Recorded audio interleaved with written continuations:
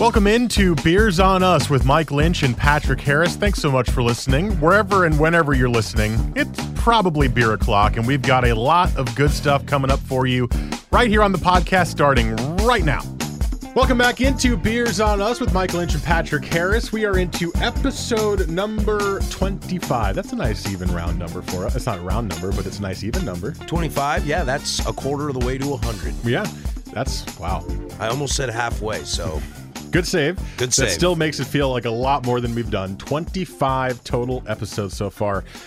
We really, really hope you guys enjoyed last week's episode. I thought it was a blast to record.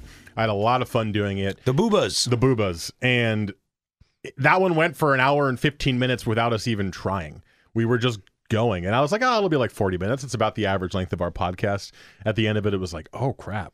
We're like well over an hour right now. Yeah, it's one of those, I don't always listen to our podcasts when we're done with them because it can be a little, I don't know, narcissistic, I suppose.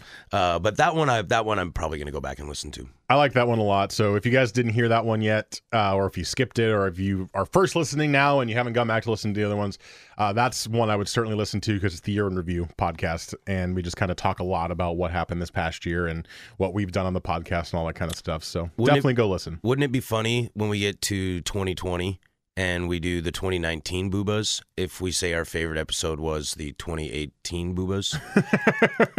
What was your favorite episode last year? The year of review of the year before. That was my favorite. No, I don't think we're going to be allowed to do that. We're going to have to be very, very solid about picking in within the year, and we're going to have a lot of opportunities. Yeah, I think 2019, this little baby we got going has plenty of room to hum. Oh, absolutely.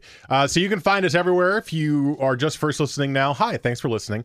iTunes, Google Play, radio.com, 1080thefan.com, Stitcher, all the places you can find us. We also post it on social media. I'm at Mike Lynch27 on Twitter. Patrick's at PDiddy085 on Instagram. We post them there. Feel free to tweet us or comment with us on Instagram and let us know what you're thinking. We do get a lot of back and forth with some of our listeners, which is really cool and appreciated. I still, to this day, am getting people giving me their cans versus bottle answer. Oh, really? On Twitter. I'm like, wow, it's a polarizing debate. I mean, not to get into it before we get into it, but I'm staring at a bottle and a can right now. And 4 glasses. Yeah. So as in the glassware episode, glasses preferred, and bottles and cans, the debate rages on. But yeah, that's kind of cool too. I like that I'm still getting those because it means people are catching up. Mm-hmm. And multiple people are still listening to those episodes. So I think that's pretty awesome. So thank you guys so much for listening. Really, really appreciate it. Remember, wherever you find us, if you can, or if you haven't already, rate us, review us, and subscribe. That way you'll get notifications if you'd like, and you can very easily listen every Thursday when we post it at about 4 o'clock. So on the podcast today, we're going to do another style episode. It's been a little while since we've done a style. We were doing it kind of once a month for a while, and now I think it's been 8-ish episodes since we've done one. Oh, really? I'm trying to wonder, what was the last one we did? Winter beer? Winter, but that was a weird one because I had the flu, so I missed half of that podcast. Oh, yeah, that's right. So I feel like I only did Beer of the Week with you, so I don't really feel like I was super involved in that podcast. And then before that, it was Bourbon Barrel Aged Stouts, I believe, wasn't it? Yeah, that sounds about right. So it's been a little while, and when thinking about it, I wanted to do something that we had done, but not done. And the very first style that we did was episode number 2. It was the West Coast IPA. One of my favorite episodes. And I remember writing down a list of styles to do throughout the life of the podcast. And under IPA, I wrote about 7 different types of IPA. West Coast, New England, Imperial, Session, Hazy. And I was like, these will all be ones that we'll have to do at some point. And I was like, let's pick one of those because we haven't done an IPA talk since episode 2. And we chose Imperial IPA today. So any double or triple IPA you find, that is generally under the Imperial IPA bubble. Imperial just sounds cooler. It sounds really, really Imperial. Yeah. I was going to say majestic or royal, which I guess would also work, but it's, we're cool. We're kings. Yeah, it's like, it's about as classic American as you can get. Let's take something we like and let's make it bigger. Yes. How do we do this? Ooh, you like cheeseburgers? Here's a quarter pounder.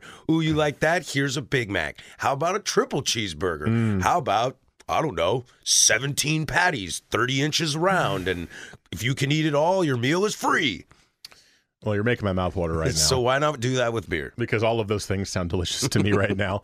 Although I haven't eaten fast food in quite some time, so maybe like a a real version of a Big Mac or something like that. Yeah. But yeah, so anyway, I didn't really, before we dive into that is this week's episode. I know we tend to do a little bit of what we did this week in beer. I didn't really have that much of a beer week this week. I watched a lot of football this weekend for the playoffs. I had a couple of beers that I liked. I really liked the Waves of Silence from Fort George. It's a Imperial Stout, of course. And I really, really enjoyed that one. I actually had it at Cerveza too. My parents were here for New Year's and we stopped there, my wife and I, before we picked them up. And I had one of those there, and I was like, I got to get this again. So I had one of those, and there was a couple others that I had that weren't super memorable. So nothing really stood out to me outside of just kind of, hey, it was a normal week. So I don't really have too much to say. Yeah. But try Waves of Silence if you like those type of beers. Yeah, I had a fun week. I mean, beers that are standing out to me that I drank this week, some Bits and Bobs, which is, a seasonal IPA release from Rubens that I was digging on. I think I gave you a can of that. I in like the fridge that. right now. A couple times I drank some Overkill from Grains of Wrath and a couple West Sides, which is Claim 52's clear IPA. It's like the only IPA they make that's not hazy. And I really like it. I've had a couple of them. But probably the standout for me, and this happens once or twice a year, and it's kind of one of the fortunes of working for the place that I do. The Oregon Beer Awards submissions were due by Monday. And, I work at a place that I'm very fortunate that we have kind of the space, and we, our head brewmaster helps kind of coordinate the event. So all the other breweries have to drop off their submissions for the, 2019 Oregon Beer Awards at our place. And most of the time it's like head brewers, top dogs. So kind of the who's who of the Oregon brew scene comes in, and, we hook them up with pints, and I get to see a bunch of old friends and stuff. Like, for example, Tyler Brown from Barley Browns was in. He's always such an awesome dude to hang out with, and Shelby from Logston and things like that. So that's always a lot of fun to just kind of see the peeps. Saw the Ruse Boys and Conrad and all that stuff, and I always get a kick out of that. Oh, yeah, and you said you were inviting me to the Oregon Beer Awards this year. Yeah, if you want to come. When is it? I forgot. It's late February. February. It's on a Tuesday, I believe, so you'd have to ditch your responsibilities that night. I know someone that probably owes you a favor, so... Or like 100 favors. Yeah. Yeah, that is a great thought. And maybe I do take a random day off right there and just say, hey, let's go have some fun. Yeah, I'm sure we'll do an episode on the OBAs. Yeah. It's a ton of fun. It'll probably be the following week like we did with the GABF. Yeah, it's a massive drinking-ass show, but, That's fun, right? It's super positive, and everyone's real supportive and exciting and gets really drunk. Well, cool. Remember, subscribe, rate, review. We love you. We really appreciate anyone of you who has done that so far. And on at least iTunes, because I've got an iPhone, I see all the little reviews on the podcast section, so I appreciate all you guys a lot. Let's get into the episode. We've got 2 beers with us to drink during the episode. These are not our beer of the week. This is just to help us along. Let's get drunk with our Imperial IPAs. And we got 2 of them. So we got a classic one. And we've got one that is a brand new release that I just saw on the shelf of John's Marketplace when I grabbed it today. I'll start with the new one, and that is Belching Beaver, which is based out of San Diego, correct? Or California? California. Off the top of my head, I don't remember. I will find it on the beer. Oceanside, California. That sounds like San Diego, doesn't it? Sure. It's a Mosaic Double IPA from Belching Beaver, and then we've got the Gigantic Ginormous IPA, which is a classic old staple Imperial IPA from Gigantic. And we're going to sip on these as I pop the Belching Beaver for you there. Patrick's got the bottle, by the way, in his hand, the bottle versus can debate. We're going to sip on these 2 as we do this podcast, but this is a pretty interesting one to me because when I started liking IPAs, I almost liked the Imperial IPA more first than any of the other IPAs. Nice pour, Mike. Oh, that was terrible, I know. Sorry. We'll let that one sit for a second. I really liked Imperial IPAs more. Yeah. I don't know why, because in my head when I first tried them, I was like, well, this is going to be more hoppy. It's going to be way stronger. And it sat better with me, even though it was way more alcoholic. I don't know why. I would imagine, some of its base concept. Yeah, it's like, when you first started drinking, especially you into IPAs, I can understand it's got this 2-headed monster that one side is probably not going to be your forte, but the other side is most likely going to be your forte. extra amount of hops added to it is probably on the and side to you, but the extra malts needed and the extra fermentable sugars in there are probably what brought you into it. Kind of let you tolerate the extra hops because you got extra of what you like. Okay, so It's like I have to eat all this broccoli, but I get extra dessert. I see what you mean. So for those of you out there who don't know what makes an Imperial IPA different than I shouldn't say regular IPA, but different in the An IPA American family, style IPA, traditional. what is it? What makes it different? Oh yeah, it's basically your increase. Don't let the word double and triple fool you. It's not literally double the amount of hops or double the amount of malts, but it's definitely a boost in those ingredients. It's creating, you've got it's meant to showcase an extreme amount of hops, but to get there, especially with the ABV, you do need to crank up your malts so you have some more fermentable sugar to get that ABV up there. So it just kind of becomes, it's just IPA on steroids, really. They range anywhere. You can do a double IPA, can range anywhere from 7.5% all the way up to, you can even go all the way up to 10%. A triple IPA is, basically the same kind of thing as a double, just pushing it even more. And the malt level, or the hop level is getting, the ABV, I should say, is getting you closer to like, I don't know, a barley wine style, but the malt character isn't as dialed in a barley wine, and the hop character is way overboard what a barley wine would be. So that's your difference of, instead of just being, once you get to 10% or 9%, you can just kind of start calling anything a barley wine almost at that point. However, what distinguishes these from that is the amount of hops. And it sounds like they're more balanced because of that, right? Yeah, I would definitely Because agree. if you're putting more malt in to pair with the more hops, then it's just going to be a way more balanced but really intense beer, is basically what you're saying. Yeah, I would agree. This is just a little note that I found in a little research before the episode. The imperial usage comes from Russian Imperial Stout. Whoop! A style of strong stout originally brewed in England during the late 1700s for the Russian Imperial Court. Today, double IPA is often the preferred name in the United States. But we're going to say Imperial on this episode because it sounds cooler. Sexy. And it includes triple IPAs too. So already looking right now at the two that we poured, we got Gigantic Ginormous and again the Belching Beaver Mosaic double IPA. The Gigantic is way more amber in color.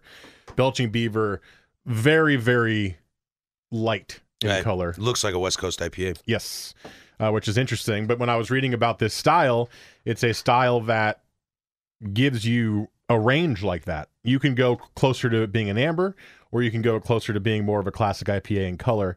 And before we dive into all the details about this, you want to take a sip? Which one do you want to start with? Well, I took a sip of the Mosaic one. I right. cheated. I have very, very low patience. Once the beer's in front of me, I want to take a sip. So I took a sip of the Mosaic.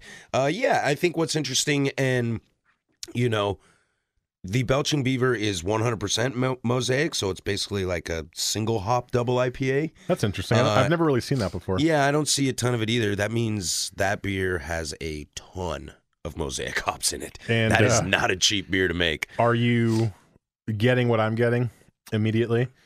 I'm getting that same fresh hop, grassy from our fresh hop episode. Yep, you're really starting to dial in that Mosaic flavor. I mean, it's very, very clear Mosaic. And then the Ginormous, which I'm going to take a sip of right now, looks like it's Callista and what does that say, Cascade?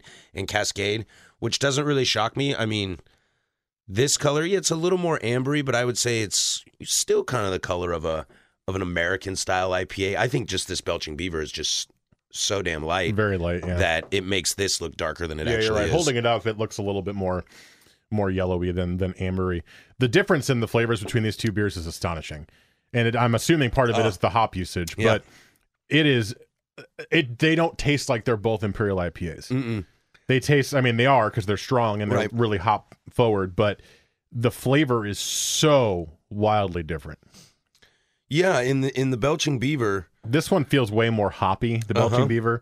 This one feels way more malty, the Ginormous. I would say that the Ginormous to me feels more balanced of the two. I agree with you that the Belching Beaver is definitely hoppy. I think you could put this in front of me and I would let it pass for a high ABV West Coast IPA, to where I think the Ginormous has a little more of a malt character.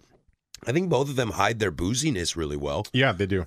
Like it's not screaming at me like, hey, I'm big. Let's see, the Ginormous ABV, where are you? 8.8%. This one's 8.8% as well. 8.8, wow. 88. And it's Gigantic's beer number 88. Very nice. Yeah. So that's what we're drinking right now. We'll kind of keep sipping, and if we get any more revelations throughout the episode, we'll let you know. But what are some of the local examples outside of Gigantic, which is an obvious one, that make really good double IPAs or triple IPAs? And are other beers doing it like Gigantic, where they have part of their regular beers are Imperials, or is it more of a seasonal small batch kind of thing that a lot of breweries do? You know, there's a few of them out there that do some. You're talking basically year-round core brands versus seasonals. Right. I think Ginormous is always out for Gigantic. Ginormous is a year-round. I know. Let's see. Looking through my list here, Hop Henge from Deschutes might be year-round. Might not. I could be wrong with that. I don't think that's year-round. Notorious from Boneyard is a year-round triple. That if you go out to the triple IPA community. You know, everybody tends to make triple IPAs in February, and if you ask around, you know, it's like, are you guys going to do triple IPA? And it's like, yeah, ours comes out in February. They're like, well, like, how good is it? Is it like Notorious from Boneyard good, or is it just kind of like meh? So it's like, that's the litmus test right now locally. I love how people ask that, like the brewer's going to be like, nah, it's not that great. No, sorry. It's not as good as Notorious. Notorious is a fantastic triple IPA. And then, I mean, the big one, I wanted to do this. I was texting with Mike back and forth yesterday about which beer I should grab as an example for a double IPA. And I was talking with some friends, and I actually felt kind of stupid that I didn't think about it. But maybe the best example on the market is Sticky Hands. I mean, we do talk a lot of Block 15 on this show, so I thought it'd be fun. I don't think we've done a Gigantic beer, so I thought I agreed with you that it would be fun to kind of bring in a Gigantic. But yeah, we love Sticky Hands. I think we've done a Block 15 beer the week before, and we've talked about them a lot. And they're our white whale, and we still want to get down there and do a podcast takeover there. If you're listening, please respond to Patrick's emails. Thank you.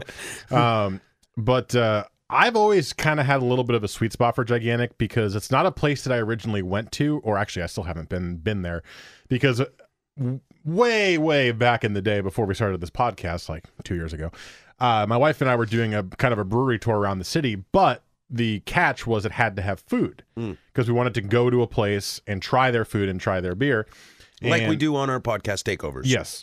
But Gigantic is just a tap room. They do not have food, or at least they did not when I started that. I don't know if they do now. And so we never even had Gigantic beer. But when I started to learn IPAs and try IPAs, of course, Gigantic is all over the shelves of regular grocery stores. And I was like, I need to try this because it looks cool. They got great art on their bottles.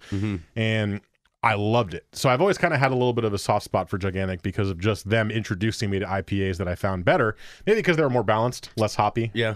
But I'm glad we chose them to be a little bit different. Gigantic's always been fun for me. They have, you know, they have kind of built their bread and butter, I suppose, on the House IPA and the Ginormous double IPA.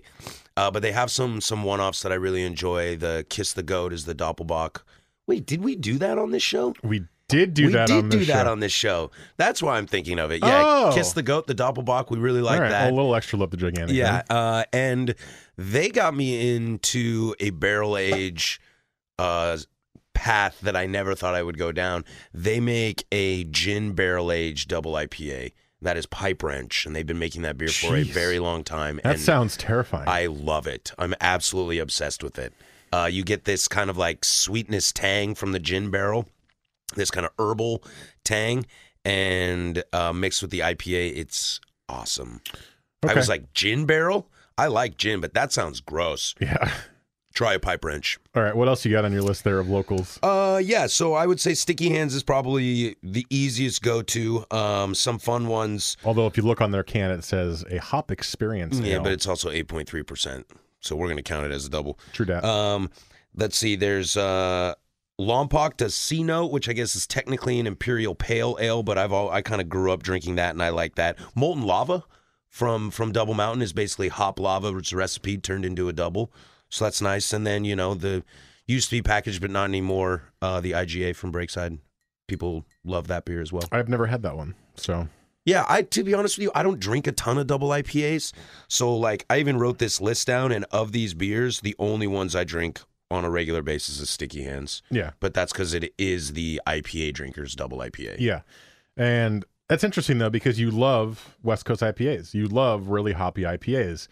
but you don't normally drink double IPAs, which is just a hoppier version of an IPA. Yeah, I think it's twofold. I think they tend to be a little maltier, and I don't like the booze. A lot of them come across with booze flavor. So, like for example, these two, they don't come across a ton of booze flavor. No, but I can taste them. I get it. It's a little thicker to me. This word I'm going to use sounds a little more dramatic than I mean it to be, but it's a little syrupy. I don't find these beers particularly to be syrupy, but it's just kind of like that thicker, slicker feeling in the back of my palate that it for me, I guess it's not sessionable. Like I want to be able to, well, my definition of sessionable is very different than others, but I want to be able to have a beer that I like and have two of them. Like I had the Punk Rocker, or I don't remember what it's called, one of the new Barrelick releases, and I can sit down and have like three of those. To where if I even do this with Sticky. If I have a Sticky Hands, it's like, well, go find a session IPA, because if you have too many more, you're bye-bye. right. So I think that's what kind of deters me from it. Plus, growing up and living through the hop wars and the space race of the mid-2000s of how do we make this the hoppiest and the most bitter thing ever, I'm pretty beyond that. And so for my palate personally, I think I've decided to dial it back a little bit. Is that where these were born from? The Imperial IPAs, the hop race, where so everyone was Probably. going for really bitter West Coast IPAs, which we talked about in a previous episode, and now they really wanted to get even more crazy, and they went for hoppy and extra alcoholic. Well, I think what happened is instead of, by using more hops, sure, it became hoppier and bitter, but it wasn't anywhere near like the balance you want. It wasn't even. It wasn't consistent. It was just like, super bitter beer. So by bringing the malts up to kind of help balance it, you're naturally going to bring the ABV up because of its, its extra fermentable sugar aspect. Now, you mentioned some of the local ones, but frankly, a lot of those local ones are not well known outside of this area. Right. Or hell, even in this area, because a lot of them are seasonal beers. But there's a couple that I even know of Imperial IPAs that are super popular across the board. Probably two of the most famous beers in America are double IPAs. And you can add on if you know any others outside of these two. But number one, we'll stick on the West Coast to start. It's Russian River, which is out of Santa Rosa, California. I've been there once. Really cool. Really long wait. Pliny the Elder, Pliny the Younger are their Imperial IPAs. They are incredibly famous. People wait for hours to get these beers. And it wasn't even a release day. And we went there before they opened, like 2 hours before they opened, and there was a 2-hour line. Yeah. And it was a Saturday, but it was just like, wow, I'm going to go here because I was told to go here. But and it was really good. That's one. And then the other is Dogfish Head. They're 90-minute and 120-minute IPAs, or Imperial IPAs that are really famous, and you can get them all over the place. And those are the two big boys that I can think of in terms of nationally that get a lot of exposure. Yeah, those are instantly the first two that come to my head. I mean, I'm not a big I don't really do Untapped. I don't really do Beer Advocate. Not a bash against those. It's just I don't have time to do that stuff, so I don't do that stuff. But I do know for a very long time, Pliny the Elder was the first and only beer on Beer Advocate rated 100. So I mean, that was the first beer on that website to consistently for a year or so be rated 100 out of 100.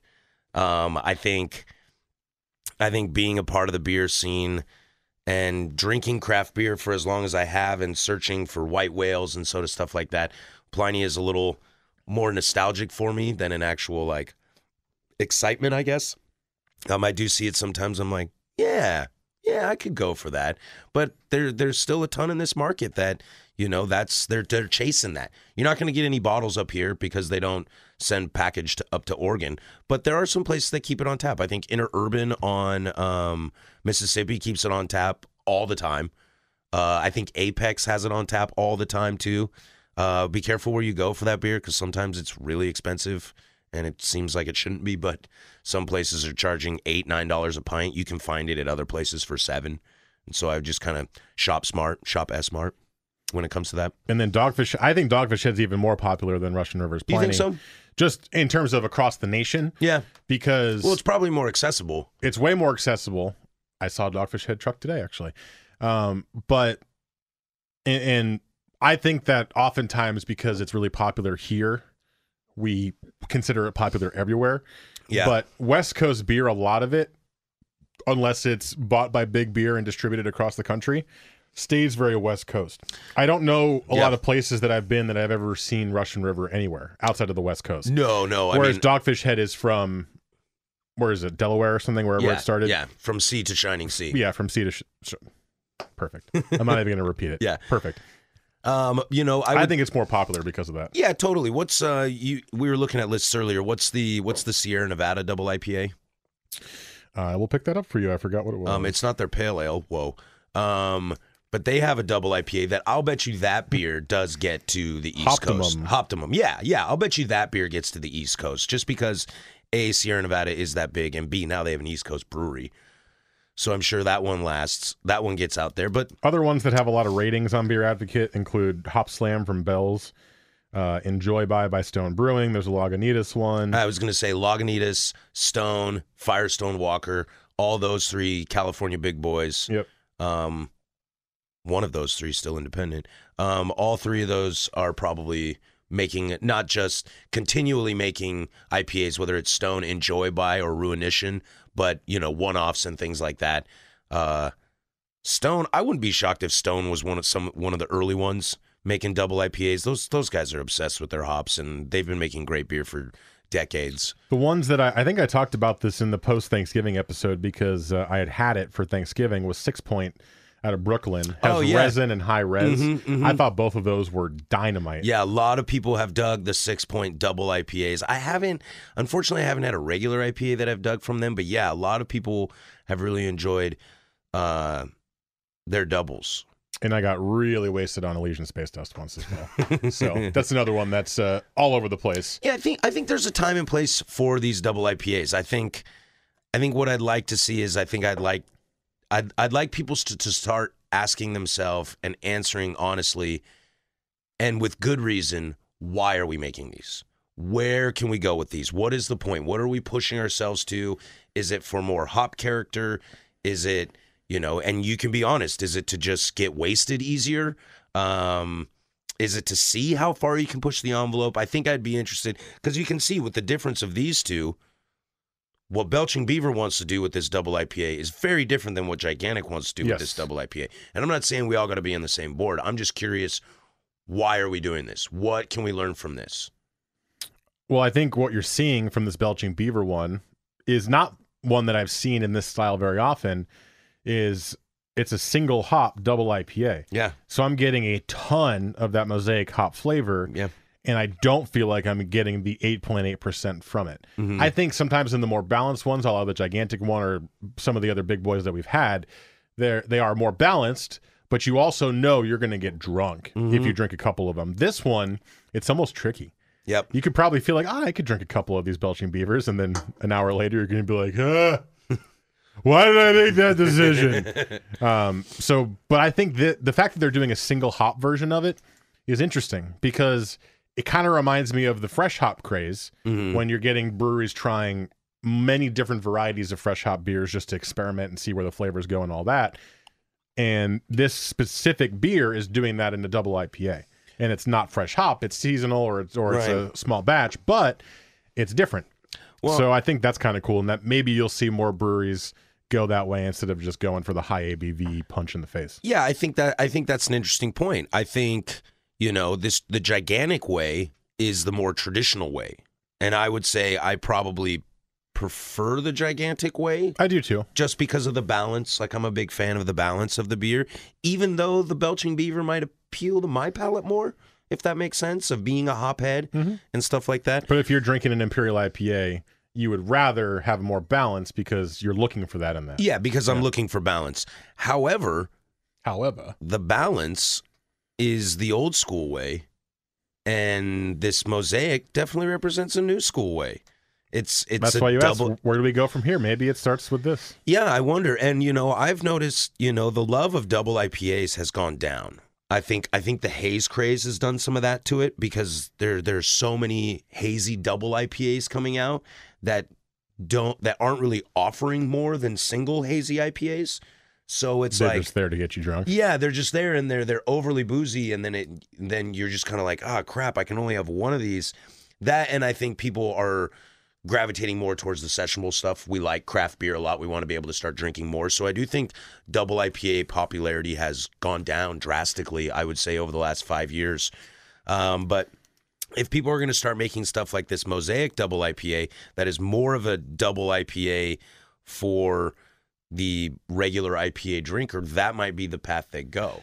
The other thing, too, and this is just from today, before we wrap this up and get to our beer of the week, is I was at John's picking up our beer of the week this week, and just because I knew we were doing this episode, I was keeping an eye out for Imperial IPAs, which is why I brought the Belching Beaver, because it's a brand new release. And I actually saw way more than I thought. Yeah. There was a Stormbreaker, Savage Nimbus was on the shelf. I can't believe I didn't think of that because I drink at Stormbreaker frequently. There was a Wild Ride double IPA that I saw on the shelf. They're out of Bend, right? Redmond. Just outside of Bend. And there was a couple others I was just kind of scouting really quickly, and I saw a bunch. And I don't know if it's because I don't really pay attention to it, and I was looking for it because it was this week's episode, or is it the time of year because we're almost at February and you're going to see more of these releases come out, or is that a style that people are going to start doing again? Yeah, I don't know. I saw a lot more than I expected. Yeah, and it was funny being somebody that, you know, I have a couple bottle shops that I frequently visit, and obviously I'm in the beer and we're in the beer biz and we're talking beer all the time.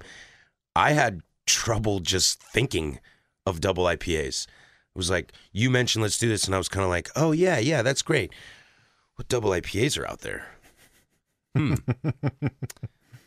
Gigantic makes a double IPA, and that's all I got. Yeah. I sat with two of my buddies yesterday, and I was like, we're going to do a double IPA show tomorrow.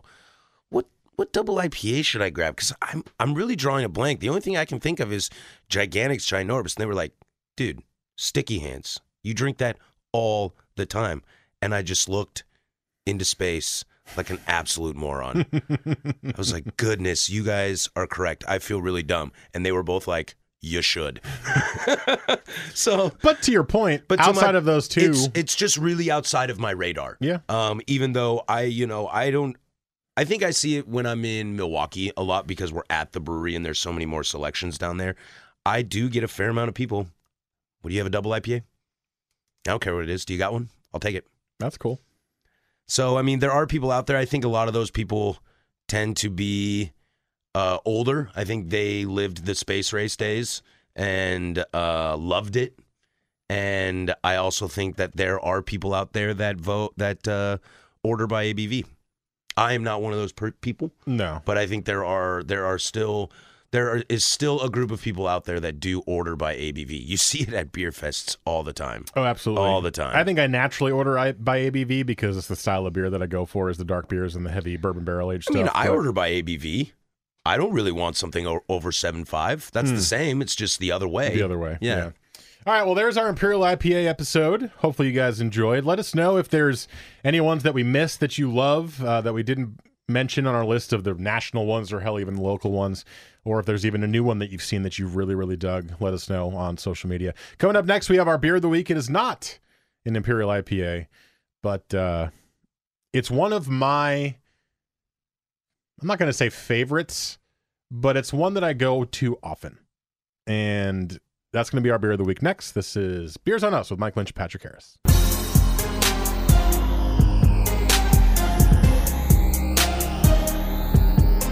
Beer of the Week time here on Beers on Us with Mike Lynch and Patrick Harris. And this week, it was my choice for Beer of the Week. And this is one that is very near and dear to my heart. I'm not 100% sure why, but it's a beer. The first time I went to this brewery, I had it, and I fell in love with it almost instantly. And like I said before we came into this segment, it's not one of my favorite beers, but it's one that had a very good instant impact to me. And it's one that is very, very unique for its style, in my opinion. So the Beer of the Week this week is Burnside Brewing's Too Sticky to Roll IRA, Northwest IRA as they would call it, India Red Ale for those who are unsure. And it was the first time my wife and I had ever gone to Burnside Brewing. And this was the first beer I ever tried there. And the first thought I ever had when I took a sip was chewy. This is a chewy beer. And it's not Chewbacca. chewy as in you're chewing food or rice or something. Now, I understand the too sticky to roll is probably a weed reference, not a sushi reference, but for some reason I get this kind of like sticky rice sensation going on with it. What if it's a cannabis-infused sticky rice sushi? That would probably be disgusting. Oh, yeah, that probably would. But more power to you if you want to do that, I guess. Yeah, no, I don't want to do that. But I don't know what it was outside of that, but this beer stuck with me for a very long time. And anytime I go back to Burnside, which is not super frequently, but I've been a couple of times recently, it's right across the street from a concert hall I go to for metal shows fairly frequently. And I always get it too sticky to roll. It's kind of got this, like, I don't really know what other word to describe it. It's chewy. There's something about it that kind of makes me feel like I'm having that. I don't know why. Yeah, I just took a sip of it, and in smelling it, it doesn't smell that hoppy. I smelt it, and I was like, I'm getting the malts. I get the red aspect of it. I can smell the sweetness. To be honest, I was a little worried. I was like, I smelled this, and I was like, there's some things in here I don't really like. It's been a long time since I've had a Burnside beer, so this is kind of fun. But in tasting it, the hop character comes through nicely. It finishes clean, I would say. It is for a beer you describe as chewy. It is sure. It's a clear beer. Yeah. Do you get that at all, or is that more of a my palate kind of thing? It's just something that it sits with me. It's almost like you have that. Yeah, it's residual post bite flavor that it's kind of like you're like sucking it out of your mouth a little bit. Yeah, that's kind of. I mean, you know me, as we talked tons of times. If this is the first time you're listening to this podcast, or you've listened to a bunch, my palate, I tend to gravitate towards the finish. This does have a little lingering aspect.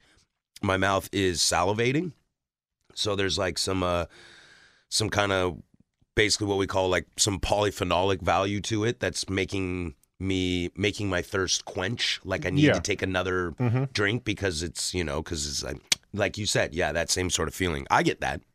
So the description on the bottle: long has it been a pub favorite for its mellow malty body and balanced hop finish. Expect notes of dank tropical fruits on the nose, rich malt sweetness, and an earthy finish.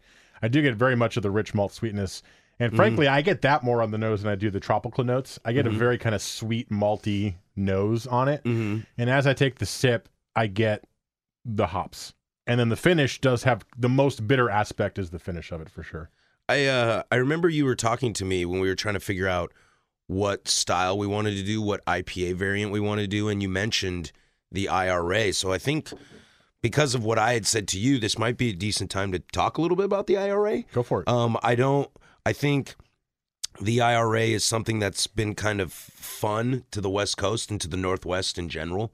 That the reason I kind of poo-pooed a little bit on doing it was because there's just not a ton of examples out there anymore. I did not know this existed in package form. I'm familiar with like some Burnside staples and stuff like that, but I'm not. This is one of their staples. Yeah, I was not aware that this was in package. And I think that's part of it. I mean, I think IRAs are a very distinct flavor profile towards people. I know we've talked about in the past. They could be IRA's a good gateway beer for people. But I just don't see a ton on the market, which is kind of why I was a little hesitant to shy away from it. I think these beers are tricky. It's kind of like, which way do you want to go with the India Red Ale? Do you want to go the India part or the red part? And I think what's tricky is trying to find the balance. I think those that have succeeded in it have never given up on the true red, but have found the ability to give it great hop character without it kind of bastardizing the red aspect of it. Like, for example, IRA. I've been drinking IRA for over 10 years now, or however long they've been making from Double Mountain, basically. And that, to me, has always been the kind of litmus test of an IRA. That one is more hoppy than this one is, too. I would agree. I would very much agree. Double Mountain IRA has a way more of a hop character. This one has a subtle hop finish to it. But is a little bit more malty up front. Yeah, I would say this has more of a red body, to where you definitely get you get a little more of the India body in the IRA from Double Mountain. I do think, though, maybe this is just because I look more for styles that I like this, and I like IRAs a lot. I tend to see more IRAs than I think that you're leading on, and one of them. I mean, it's it's not an IRA, but it kind of sits in that red area. It's the Fearless Scottish Red Ale. Oh, yeah. That's not really an IRA necessarily, but it kind of sits in that same realm. Ancestry does an IRA now.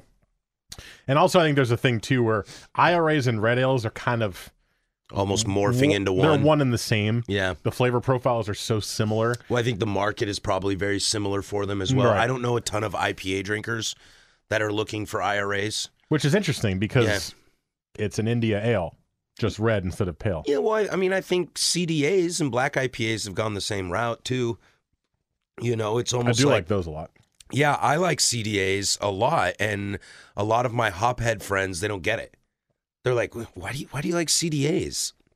It's just like a hoppy, lighter version for dark beer drinkers. I was like, I don't know. Because it's a hoppy, lighter version? Yeah, maybe because for someone that doesn't drink a ton of like roast characteristic beers, that's how I get my roast character fix, because it also hits the other end of me. But I mean, I think most people that buy CDAs are probably people that buy IRAs, in the sense that they're not necessarily hopheads. I raised my hand on that Yeah, one. Yeah, but they have discovered that there are some hop characteristics that they can get out of it that does complement the beer.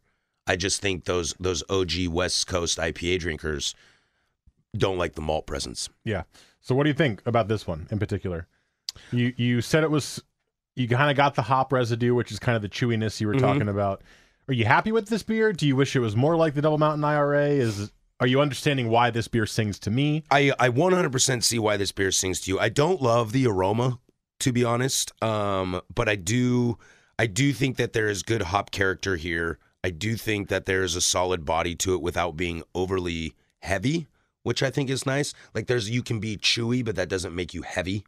I do think the sweetness is a little residual on the back end, but a little for me, but I don't think that's a negative for the beer. I think overall, this beer is nice. And if you have not been to Burnside, I know it's not necessarily the biggest local brewery.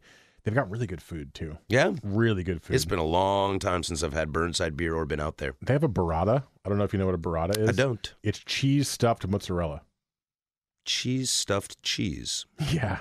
Okay. It's an Italian food staple, but they have a burrata appetizer. So it's basically just like, I don't know if it's actually ricotta cheese or ricotta cheese if you want to be more Italian. Ricotta. That's basically stuffed inside of a mozzarella base. Oh. It's freaking delicious. Cheese inside cheese, huh? It's American. Well, actually, it's Italian. Yeah. But it's perfect for America. Cheese on cheese. Did they deep fry it? Because that becomes American. That's true. No, they did not. They made it nice and fancy. So they've got really good food there.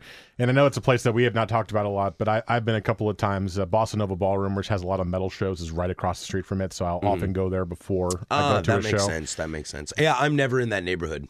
So that's probably makes sense why I'm not there much. It's over on Burnside. Weird. Clearly. And it's a little bit... Two woes in one episode. It's a little bit closer than, say, Screen Door or Fire in the Mountain or 808 or Matador, which is kind of a little further down Burnside. If you get onto Burnside where the Sandy Split happens, I think it's somewhere like right there. Okay. So if you're over on East Burnside or Southeast Burnside, that'll be where you can find it. And I've always appreciated their beer. They have a really good winter ale, which probably is off by now, but it's called Permafrost. I like that one a lot. Oh, I remember. Yeah, I remember. You brought that over for the MLS Cup. I did. Yeah. I like that beer a lot as well. So it's a good, solid place. It's not sexy or new or anything like that, but it's one that I personally like a lot. So if you haven't been there and you want to go check it out, feel free. I like it a lot. So that's our beer of the week. It's the Burnside Brewing Too Sticky to Roll Northwest India Red Ale. And coming up next week, I know we've been teasing this for a little while, but we're attempting it again. Hopefully the Southwest Washington episode. Hopefully, working on it as we speak. We are going to be doing that episode likely at 5440 Brewing in Washougal, right? That's the goal. And we'll be talking to the owner, Bolt, because he is a big Southwest Washington guy and knows the beer scene very well. Talking about his place and a bunch of the Southwest Washington breweries as well. So that'll be hopefully coming up next week. If not, trust us, it's going to be happening very soon. We've been working on it for a couple of weeks and we've got very close and then some stuff happened and you know how it goes. And I don't want to count that as a tap takeover. No. As a podcast takeover. So I will do my best to try to lock one down. Because we're kind of due for one. We're due for one. Laurelwood was the last one. That was about a month ago. So we're due for another podcast takeover. We also were noodling around with this idea, but there's a couple of places in Oregon City that we're going to be attempting to go to, Coin Toss and Oregon City Brewing. So that might be a double episode. It might be 2 episodes. We're not really sure at this point, but that's going to be coming down pretty quick down the road as well. If y'all remember the Double Mountain Freem episode, gets wild. It gets really wild.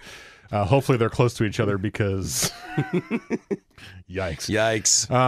So that's coming up soon as well. So keep an ear out for that. But hopefully next week we'll have our Southwest Washington episode, which will be our second region/city episode after our Asheville, North Carolina one from probably 3 months ago at this point. And the OBA episode will be coming, should be coming up in a month or so. Probably the first episode in March. Yep.